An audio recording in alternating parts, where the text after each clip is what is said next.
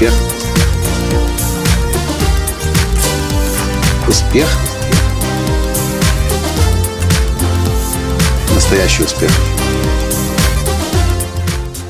Ну, здравствуйте, дорогие друзья! С вами снова Николай Латанский, создатель движения «Настоящий успех». И сегодня 17 января 2014 года. А этот подкаст я записываю по дороге с телевидения. Только что я давал короткое интервью, 9-минутное интервью для передачи «Доброе утро, Украина». Всего было 9 минут.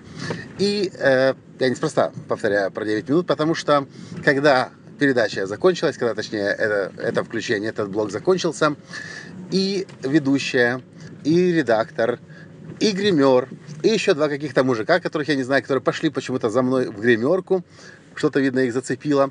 Все говорят о том, что было интересно, но почему-то как-то очень много раз прозвучала одна и та же мысль. Я рассказывал про то, как начать жизнь с понедельника. И рассказывал о проблеме, с которой большинство людей сталкивается, мечтая о том, что вот с понедельника начну и все поменяю. Я же рассказывал о том, что с понедельника жизнь начать невозможно. Можно начать процесс длиной хотя бы в 90 дней. Рассказывал о периоде наибольших обломов. Скорее всего, вы знаете, что это. В удивительной игре жизни я постоянно об этом рассказываю. Даже лекция целая этому посвящена есть. Так вот, о чем я этот подкаст записываю. Телевизионщики прониклись мыслью моей о том, что для перемен в жизни, для существенных значительных перемен в жизни нужно менять что-то одно и делать это минимум 90 дней. А прониклись они потому, что я знаю, что если вы хотите что-то продать, если вы хотите кого-то в чем-то убедить, то вы не должны пытаться, как хотели сегодня телевизионщики, чтобы я за 9 минут рассказал 25 способов. Ну, я утрирую, возможно. Но они сами удивлены были, что я говорил только об одном и том же. 90 дней, 90 дней, 90 дней и маленькими шагами. Маленькими последовательными шагами.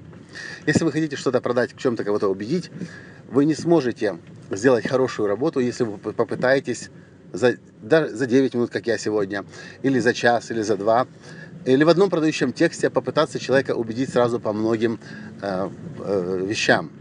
Перри Белчер, один из моих учителей по копирайтингу, по правилам продающих текстов, как раз это мне когда-то и рассказал. Хочешь что-то продать, не пытайся человеку изменить весь образ мышления. Не пытайся его убедить, что эта машина хорошая, потому что она, во-первых, быстрее всех ездит, во-вторых, она элегантнее всех выглядит, в-третьих, она загрязняет меньше всего окружающую среду, в-четвертых, у нее безопасность. Продавай только одно, единственное качество. Вот поэтому, зная это, сегодня за 9 минут мне удалось сделать трансформацию. Я надеюсь, когда она выйдет в эфир через несколько дней, эта передача, сделать трансформацию не только с аудиторией телеканала, но по ходу еще и со всей съемочной бригадой этой передачи. Хотите убедить человека в чем-то? Не пытайтесь убедить его сразу и во всем. Возьмите один важный момент, принцип и расскажите о нем. И тогда вы будете больше продавать. Вас люди будут лучше слушать. За вами будут люди идти. Потому что вы понятно говорите.